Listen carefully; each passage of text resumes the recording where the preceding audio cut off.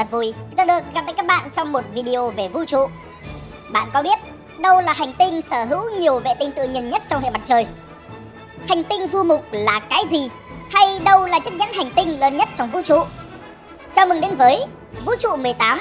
những sự thật đáng sợ về vũ trụ, phần 8, những hành tinh mồ côi. Ở thời điểm hiện tại, có tổng cộng 4 hành tinh trong hệ mặt trời đang được đeo nhẫn. Đó là Mộc Tinh, Thổ Tinh, Thiên Vương Tinh và Hải Vương Tinh. Trong số đó, chiếc nhẫn của Thổ Tinh là lớn hơn cả.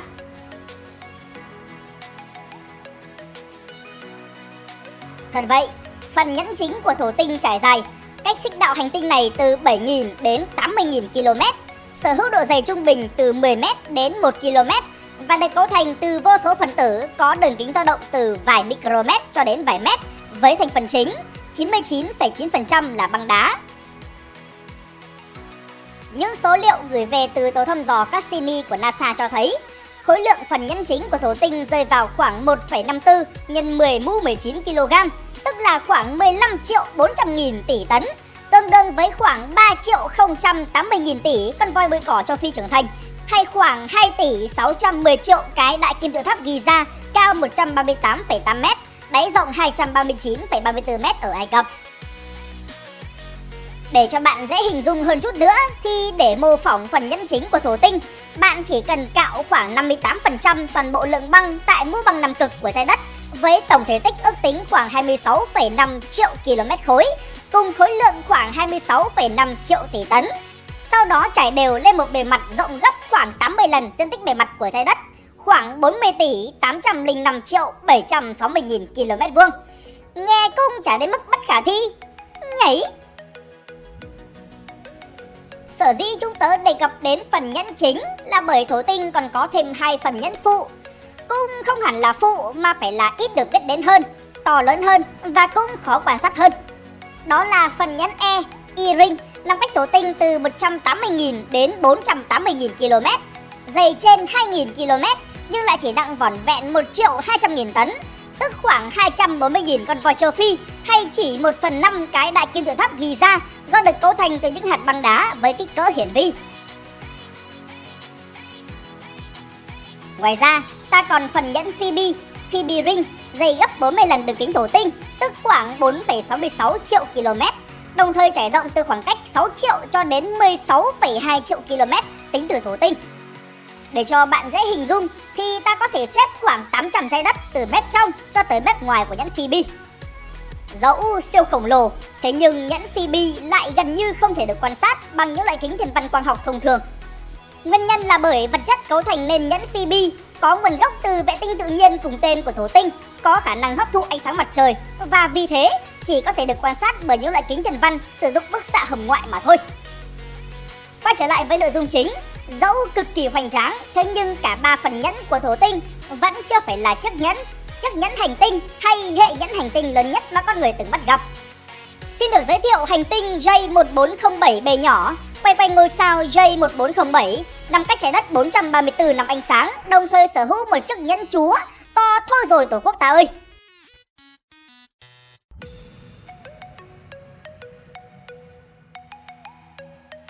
Thật vậy, chiếc nhẫn chúa mà J1407b nhỏ đang sở hữu chính là lý do khiến nó vẫn thường hay được gọi là Thổ Tinh phiên bản trích steroid, Saturn on steroids hay siêu Thổ Tinh, Super Saturn. Cụ thể hơn,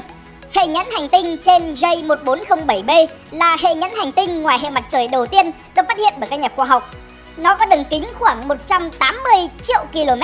tức là gấp khoảng 651 lần đường kính phần nhẫn chính của Thổ Tinh, gấp khoảng 468 lần khoảng cách từ trái đất đến mặt trăng và gấp khoảng 1,2 lần khoảng cách trung bình từ trái đất đến mặt trời. Cùng với đó, siêu nhẫn chúa này cũng cực nặng với khối lượng ước tính xấp xỉ khối lượng của trái đất, tức khoảng 5.972 tỷ tấn. Để cho thêm phần sinh động thì nếu bằng cách nào đó chiếc nhẫn của J1407b được đeo cho Thổ Tinh, nó sẽ hoàn toàn có thể được quan sát thấy vào ban ngày. Không chỉ vậy, sẽ còn lớn hơn nhiều lần so với mặt trăng. Cũng cần phải lưu ý rằng, không giống như mặt trời, ngôi sao chủ J1407 vẫn còn cực kỳ trẻ khi mới chỉ được hình thành cách đây khoảng 16 triệu năm. cộng với việc sở hữu độ đậm đặc cao và khối lượng lớn. Các nhà khoa học cho rằng siêu nhẫn chúa của J1407b khó có thể là một hệ nhẫn hành tinh ổn định giống như thổ tinh. Thay vào đó, nó sẽ trở nên mỏng dần đi trong vài triệu năm tới rồi biến mất hoàn toàn khi vật chất trên chiếc nhẫn bồi tụ và tạo thành những vệ tinh tự nhiên của hành tinh này. Hành tinh lêu lổng, rogue planet, còn được gọi là hành tinh liên sao, hành tinh du mục, hành tinh trôi tự do, hành tinh mồ côi, hành tinh lang thang hay hành tinh không có sao, được định nghĩa là một vật thể thiên văn có khối lượng của một hành tinh. Thế nhưng thay vì quay xung quanh một ngôi sao hoặc một hệ sao, chúng lại quay trực tiếp quanh tâm hay nhân thiên hà. Về cơ bản, có hai lý do khiến một hành tinh trở nên cơ nhỡ.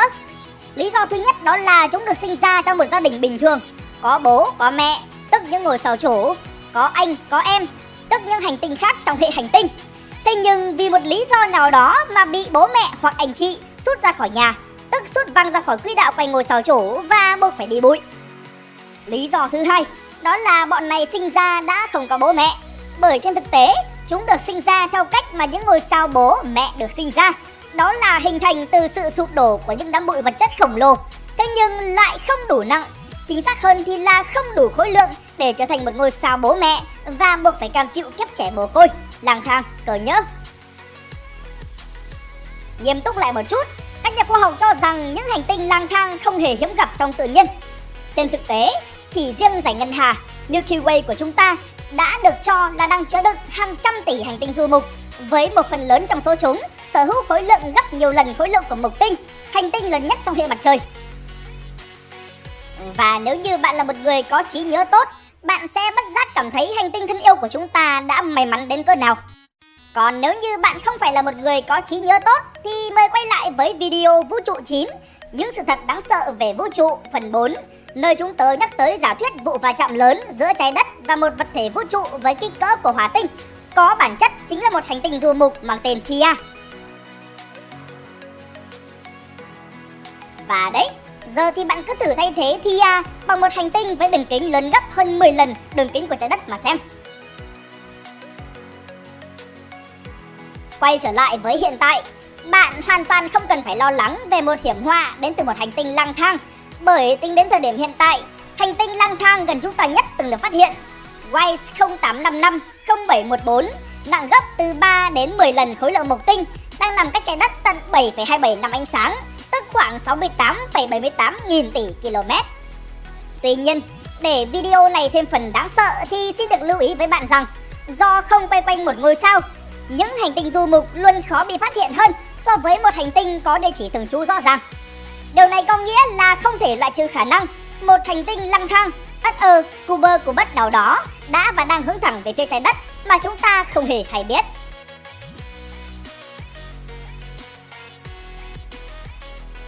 Người ta định nghĩa vệ tinh tự nhiên Natural Satellite hoặc mặt trăng Moon là một vật thể thiên văn quay xung quanh một hành tinh hoặc một tiểu hành tinh.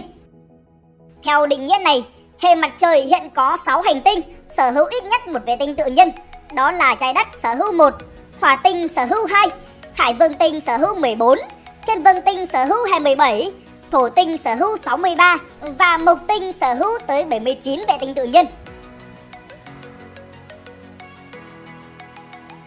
Trong số 79 vệ tinh tự nhiên đã được biết đến của Mộc Tinh, đáng chú ý nhất phải kể đến 4 vệ tinh thuộc nhóm Galilee, Galilean Moons, cũng đồng thời là 4 vệ tinh lớn nhất của Mộc Tinh, với tên gọi lần lượt là Io, Europa, Ganymede và Callisto. Tất cả chúng đều được phát hiện lần đầu tiên bởi nhà thông thái, nhà thiên văn học, vật lý học và kỹ sư người Ý Galileo Galilei vào cuối năm 1609, đầu năm 1610. Ngoại trừ mặt trời và 8 hành tinh quay quanh hệ mặt trời, 4 vệ tinh tự nhiên này là những vật thể lớn nhất trong thái dương hệ, với thanh niên vĩ đại nhất là Ganymede, sở hữu đường kính lên tới 5.268 km, tức là lớn gấp 2,2 lần đường kính Pluto, 1,5 lần đường kính chị Hằng và thậm chí là vẫn lớn hơn 1,07 lần đường kính Thủy Tinh, hành tinh nhỏ nhất trong hệ mặt trời với đường kính vỏn vẹn 4.878 km. Ngoài ra, 75 vệ tinh còn lại của Mộc Tinh đều thuộc dạng bé hạt tiêu với đường kính trung bình dao động từ 5 đến 250 km, cùng tổng khối lượng chiếm chưa đầy 0,003% khối lượng của toàn bộ các vệ tinh.